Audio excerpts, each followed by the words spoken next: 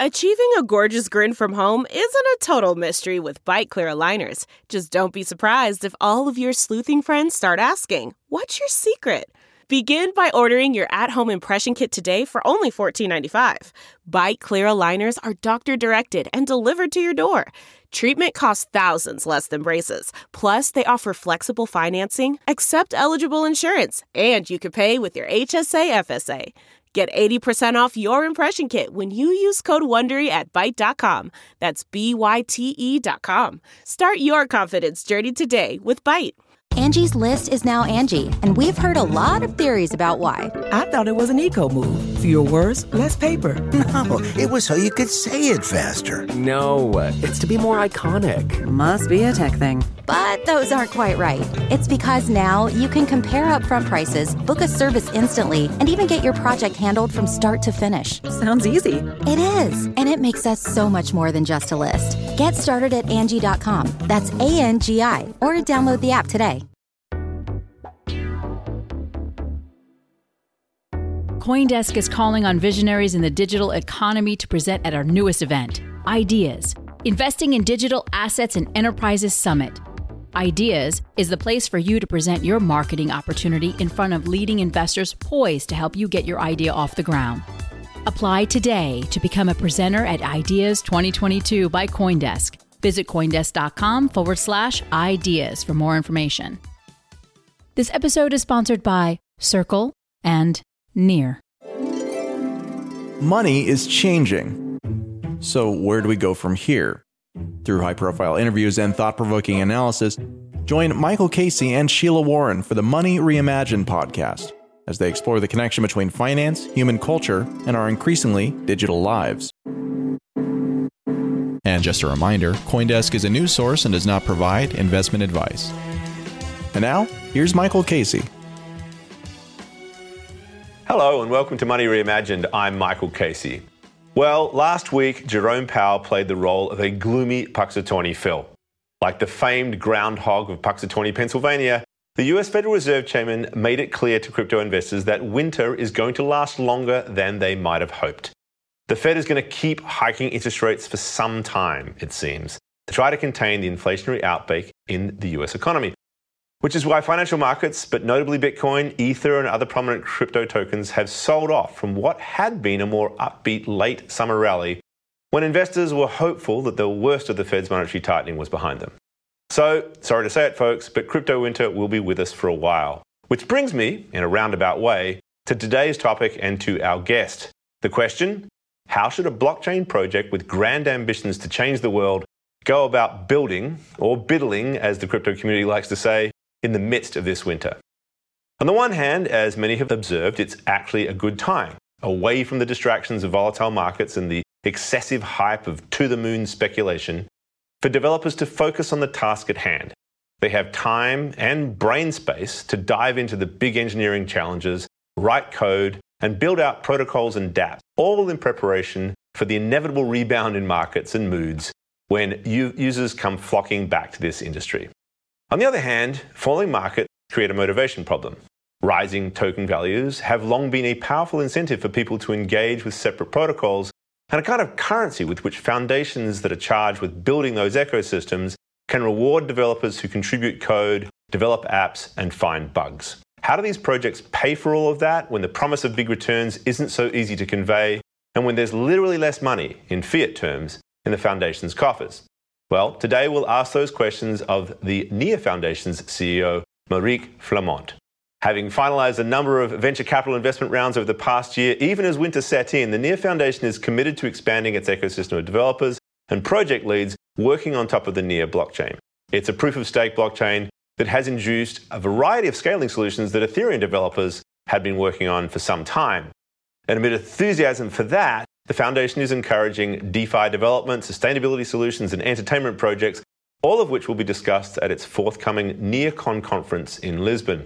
Before we welcome Maurice to discuss all of that and more, let's say hello to my co-host, Sheila Warren. Hi, Sheila.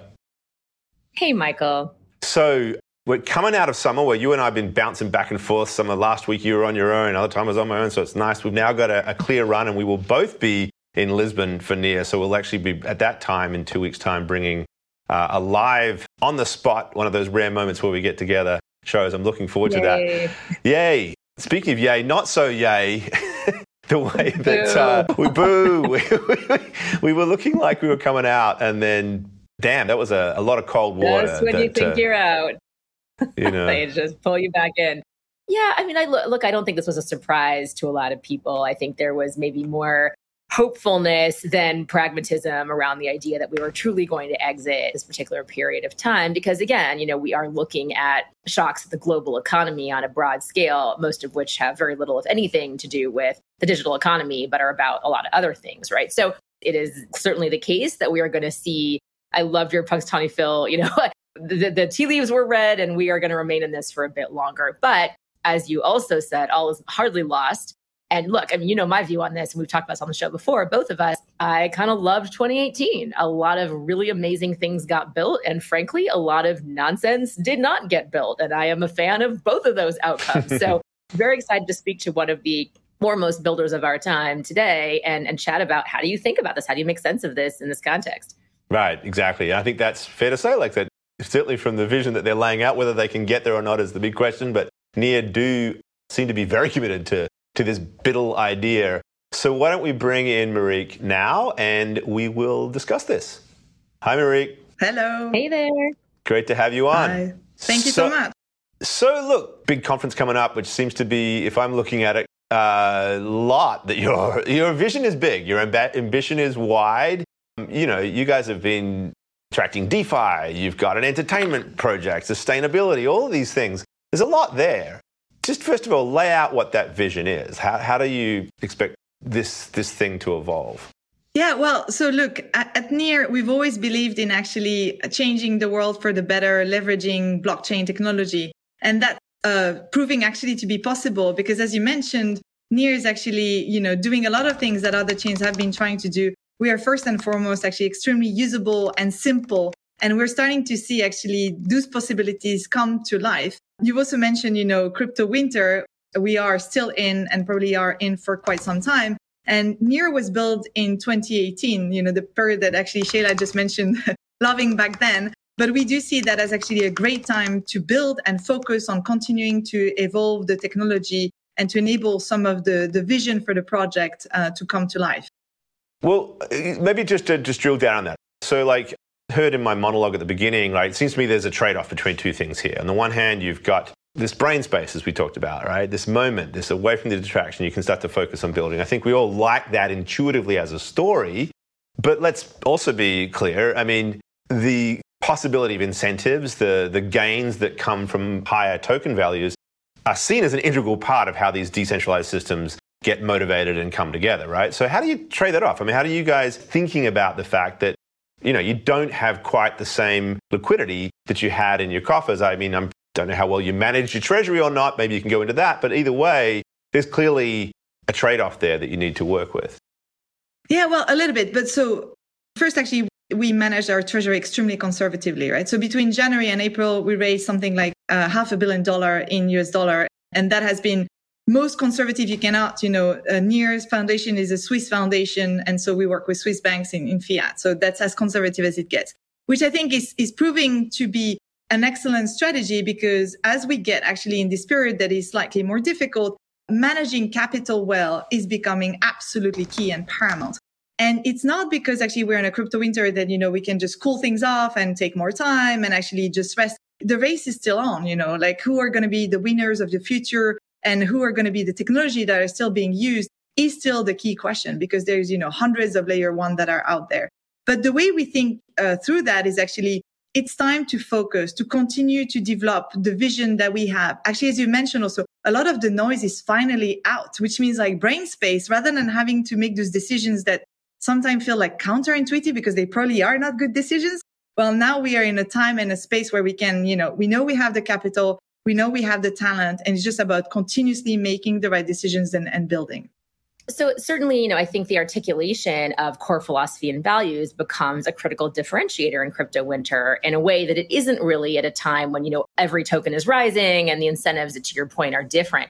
So first of all, do you find that the way you communicate about philosophy and values of Near and the protocol have differed? Have you shifted that consciously? And also just, would love to hear more from you about what the philosophy and values there are. Well, I would say we've never really been, hype and hypey. So I think in that sense, things haven't changed for us. We are, however, taking that time to think through how do we even better articulate what NEAR is about.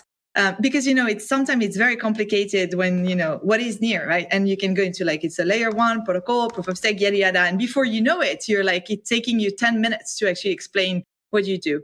And so we are actually, thinking that through and rethinking our vision is still the same, right? How can we get billions of users to actually use the technology without necessarily having to know that they're on NEAR, but having billions of users who are using the technology?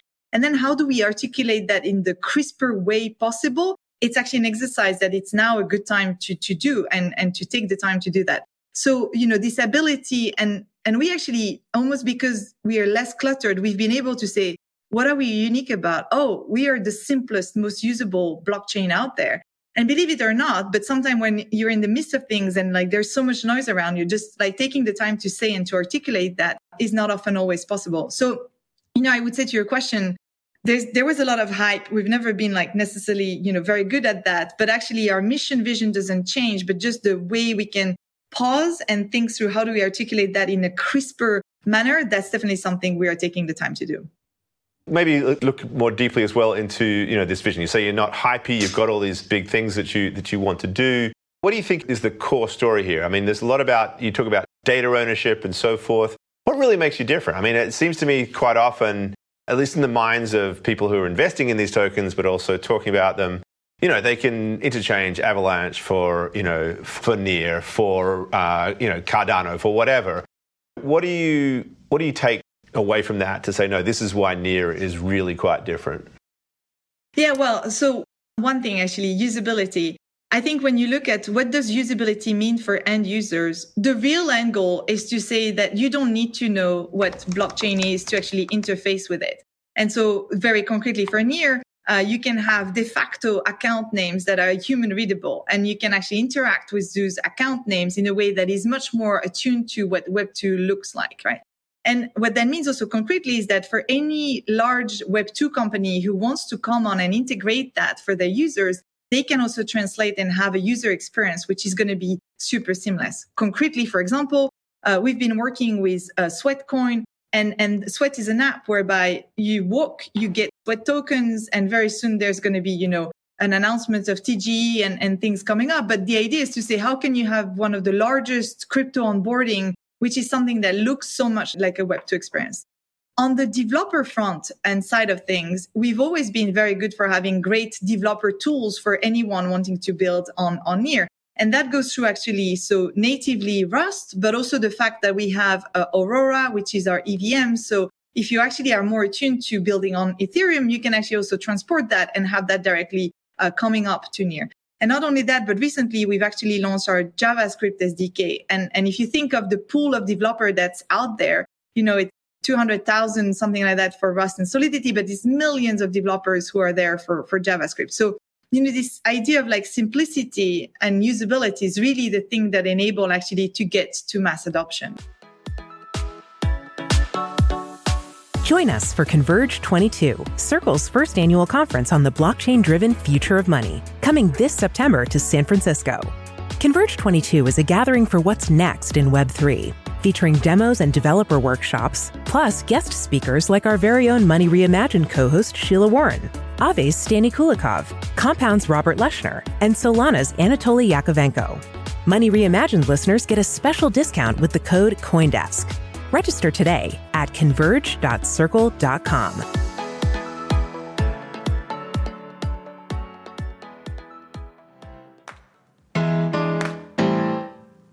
NEAR is a revolutionary yet simple Web3 platform for building decentralized apps. Designed by developers for developers, over 700 projects are now building on NEAR's fast, secure, and scalable protocol. Whether you're a crypto native launching DeFi apps, NFT marketplaces, and play-to-earn games, or looking to migrate your project from Web 2, Near makes it easy to build Web3 for the masses. Near offers developers a variety of tools, resources, and support for building apps, empowering communities, and creating a more fair, inclusive, and equitable future. Start your Web3 developer journey now by visiting Near at near.org. That's NEAR.org.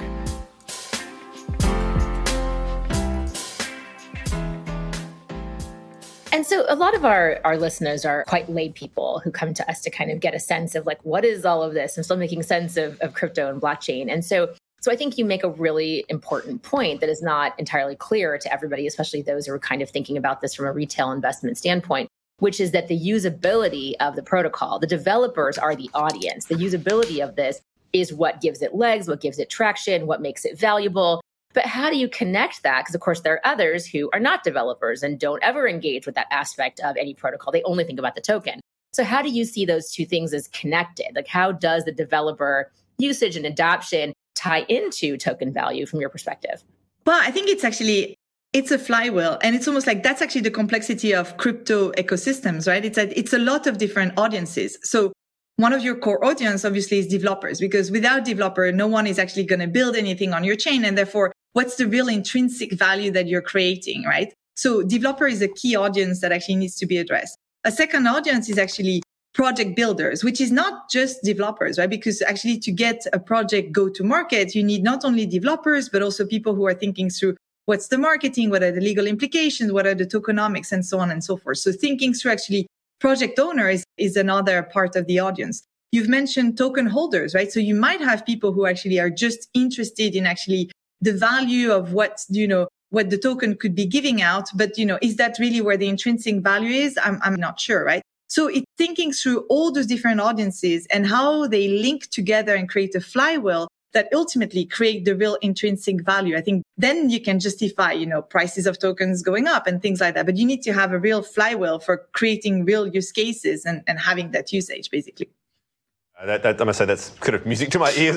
My columns have been trying to focus a little bit on like how do we get to real value and like think about the rise in prices as a secondary outcome of that rather than it being the end unto itself. So I'm glad to hear it. But let's just shift gears a little bit here. Maybe we can get back a little bit later on to some of where that usability is being applied.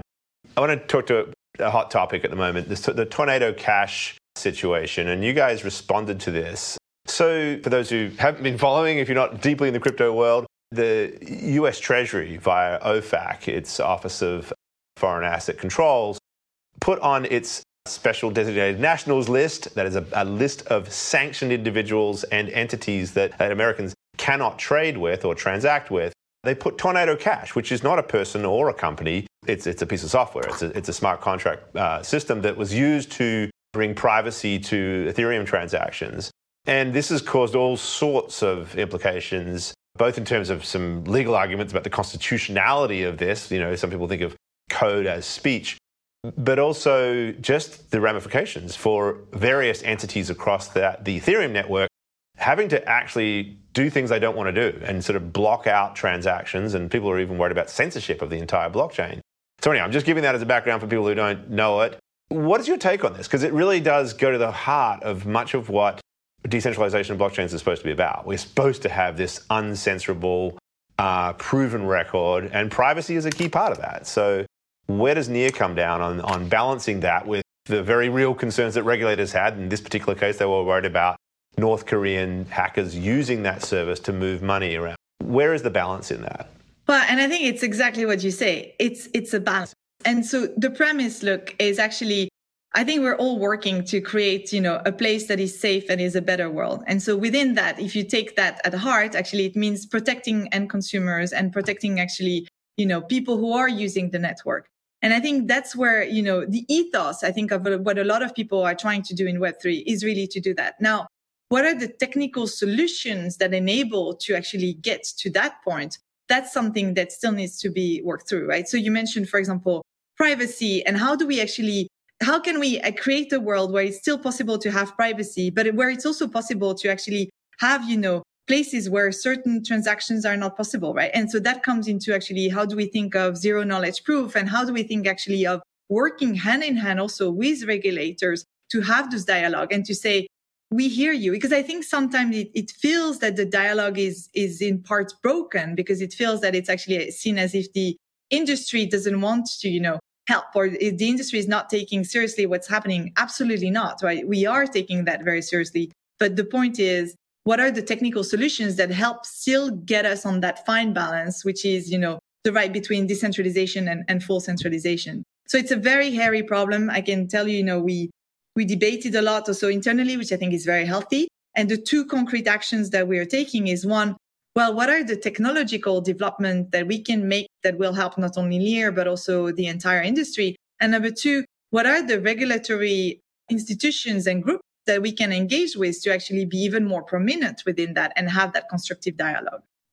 There is no consensus in the industry, in the community. And I think that is an ongoing challenge. There's not, where the priority should lie. Should we be always prioritizing 100% to the exclusion of everything else, censorship resistance? Should we be prioritizing exclusion of everything else, safety and security? And I don't mean to be extreme about it, because I agree with you. And I think most people do agree that there's some balance, but where that balance should lie and what the actions that any particular actor should take, recognizing that in our ecosystem, actors themselves are not monolithic. An exchange is a very, very different entity from a Layer 1 protocol, from an NFT platform. Like, all of these are very different things. And I do think we're getting to a time, I think I kind of want to shift this a little bit to talk about this, where we are having to recognize that as we mature as an industry, as we mature as an ecosystem, there are certain ways of doing business, let's call it. There are certain, expectations that come from regulatory bodies and other agencies that start to attach. And we are no longer in any meaningful way under the radar, the proverbial radar of any of this activity. And so you've spoken a little bit about maturity of the industry, in other places. And I'm curious how you see those two things tying together. Do you think that there was a bit more of the Wild West accusation thrown at crypto on a regular basis, and now see that evolution? Do you see that evolution, first of all? Do you think that's correct? Do you think we do have more responsibility now? Or do you see this as always having been the case, and now we're just kind of being called and held accountable for the responsibility? Well, no, I think definitely we have more responsibility also because the industry has grown, right? And so if the industry grows, it means more and more people are basically touching or participating in that industry. And so with that actually comes increased responsibility. I think, one thing also that I've seen since I've been, in crypto is there is definitely also knowledge has increased on the regulatory side of things, which is great, right? Because, a couple of years back when you were having conversations with regulators, there was a learning curve that needed to actually be there. And I think today it's fair to say that, there is so much, knowledge that is already on the regulatory side and on governments, which is great to see because the basis of conversation is already much higher. On, the maturing of the industry, another thing that we're seeing is the type of talent that is actually coming into the Web3 space. And for example, one of my expectations when, the last crypto winter, which was, by the way, in summer, but the last crypto winter starting happening, one of my expectations was that we were going to lose talent and that actually the attraction of, traditional Web2 talent that we were seeing come through was going to stop. And that's fascinating because if anything, that's not the case. And so what we've seen actually happen is that we continuously see an increase of super strong talent, which is coming in, which is actually also helping, give more, gravitas and thinking through what needs to happen to continuously grow that industry. That gives me a lot of hope because I think that's also, at some point, yes, you do need to have a bit more process. And yes, you do need to think through the consequences of what you do. And it's good to see that, right? To see that talent coming through to have those type of dialogues. Talent coming in tend to embody a slightly more, I don't know how to use the word conservative, but like maybe a more compliant sort of mindset, right? I mean, part of the early ethos of crypto was precisely rebellion, right? It was literally, I'm going to create a system that can free me from the responsibility to respond to a central party like a regulator. And clearly, as Sheila was suggesting, we just can't live in that world anymore. It's clear that these regulatory agencies have significant influence on us. So that being the case, these new Web2 guys, do they sort of, I suppose, diminish that ethos a bit? Because you still need a bit of that Wild West rebellion, right? It's almost integral to how everything thrives. What are these newcomers doing to the mindset within the developer community? Well, so I think one thing that's not changing, you need to believe in the vision, in the possibility of what Web3 will do. And when I look at the world, around us, there is a climate crisis. There is a war on the European continent.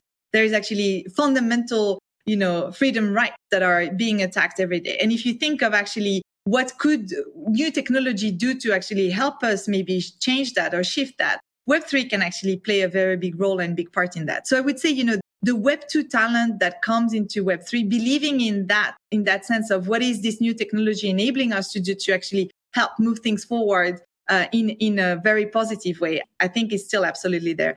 I would say one thing is what we see very often is you need a certain mindset, I think, to be in Web3, because the reality is that all of us are trying to figure things out every day. And so you need this mindset of, I know what I don't know, and I'm going to actually learn and try to figure that out.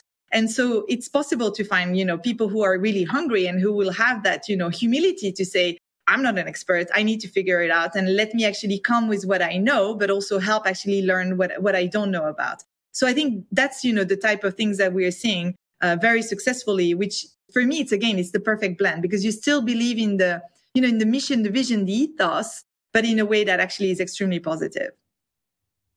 I like to think that this is also giving us an opportunity, the innovation in Web3, to have constructive dialogue with regulators and say, is this regulatory model serving the most people, right? These regulations were set up under very different times and very different assumptions. And to what extent, without saying that the public policy, I think we have to acknowledge the public policy goals of a lot of these regulators are legitimate public policy goals that are in many cases in place to help all of us, like to your point, the prevention of terrorists getting, financing to buy weapons and things like this, right?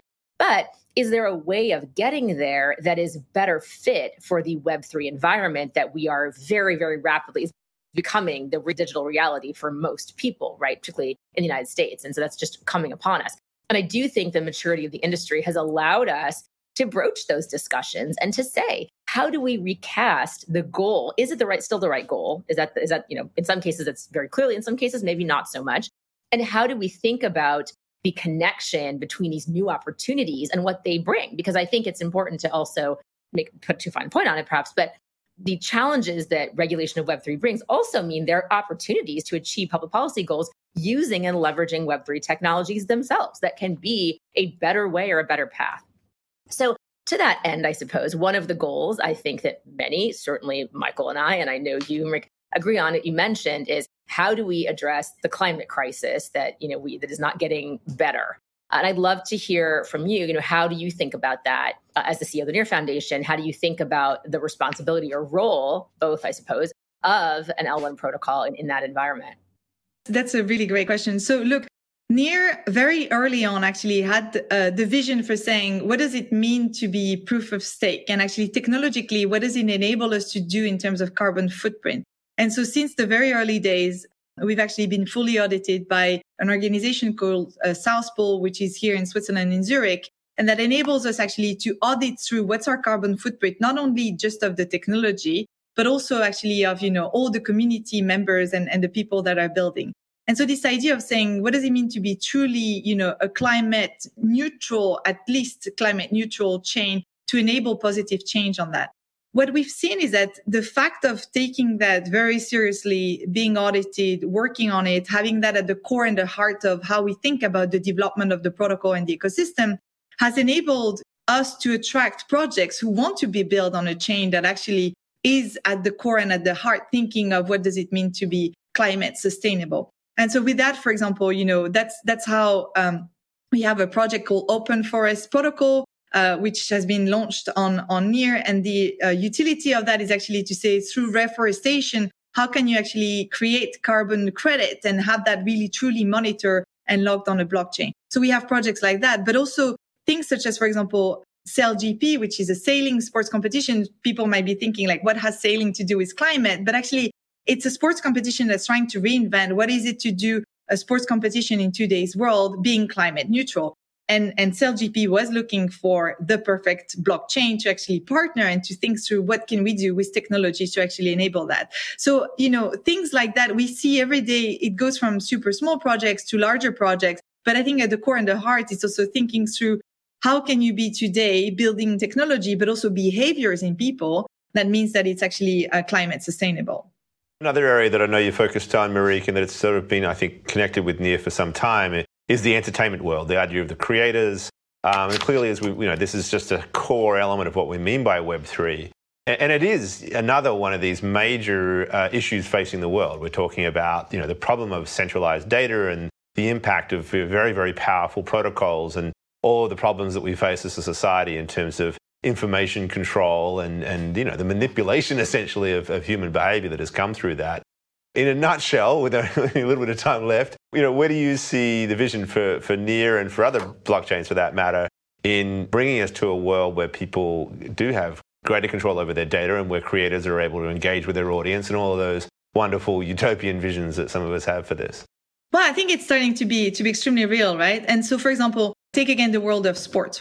Why wouldn't a community of fans truly own a team? That's today very possible and it's very tangible. So this idea that you can completely reinvent fandom, and that's why very often NFT are thought about as being just like a gift that is attached to a blockchain. It's much more than that. It's actually participation into a community, and it gives you certain rights. And so if you think of what does it mean to be a fan in today's world, where actually you can boost that by 100 and be a fan in a blockchain world and truly actually own a part of a team or make decisions for that team and have more influence over the future of what you want to see there. So entertainment is also one thing where, as a vertical, I thought when, crypto winter started happening, I thought, okay, maybe we're going to start seeing people leaving that vertical and thinking, well, this has been just a glitch. And actually, those big brand names who were thinking of getting into Web3, we're going to back out. Absolutely not, right? They are going even more in full force. And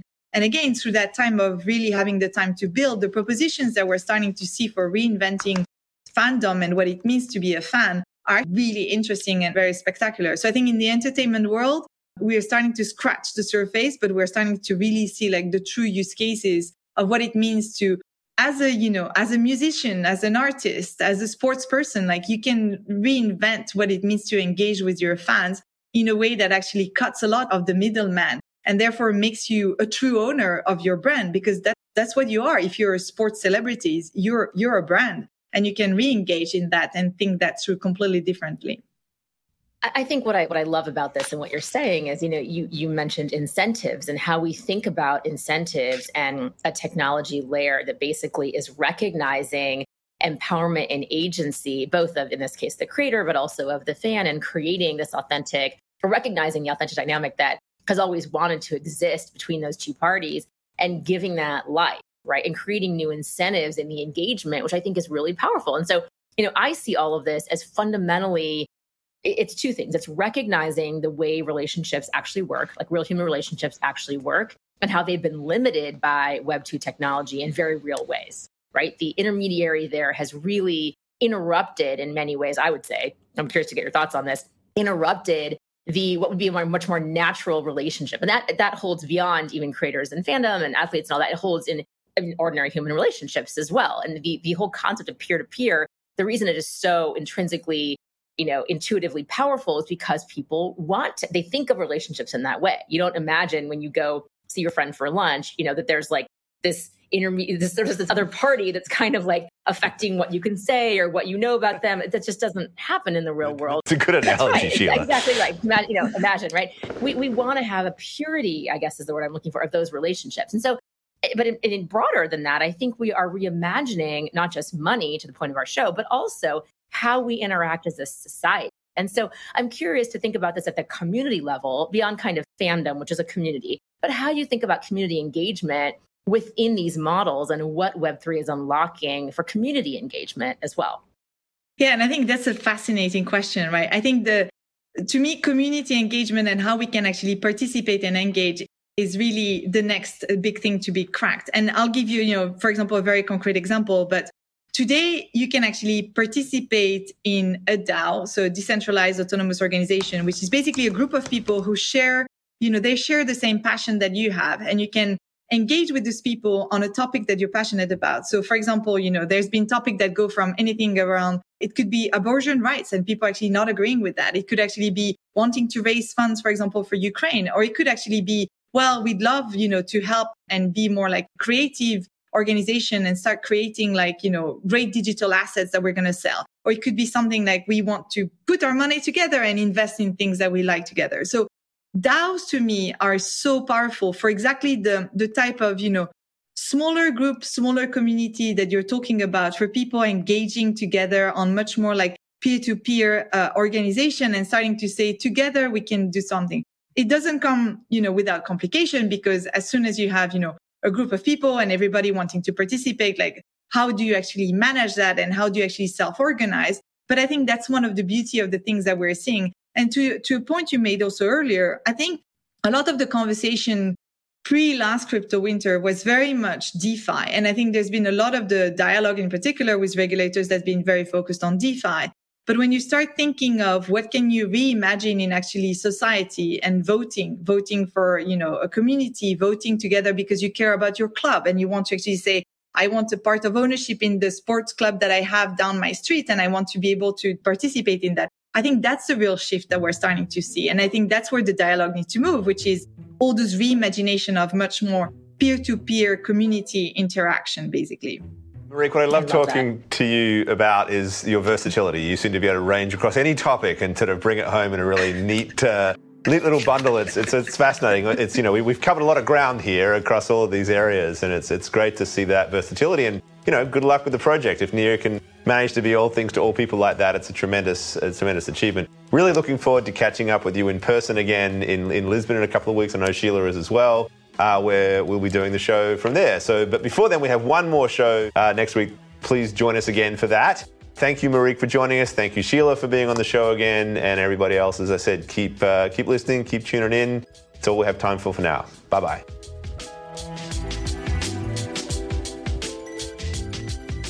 You've been listening to Money Reimagined. Today's show featured Sheila Warren, Michael J. Casey, and guest Marique Flamont. This episode has been produced and edited by Michelle Mousseau, with announcements by Adam B. Levine. Our executive producer is Jared Swartz. Our theme song is by Shepherd. If you have any questions or comments, we would love to hear from you. Please reach out to us at podcasts@coindesk.com, subject line Money Reimagined, or leave us a review on your favorite podcast player. And from all of us at CoinDesk and the Money Reimagined team, thanks for listening.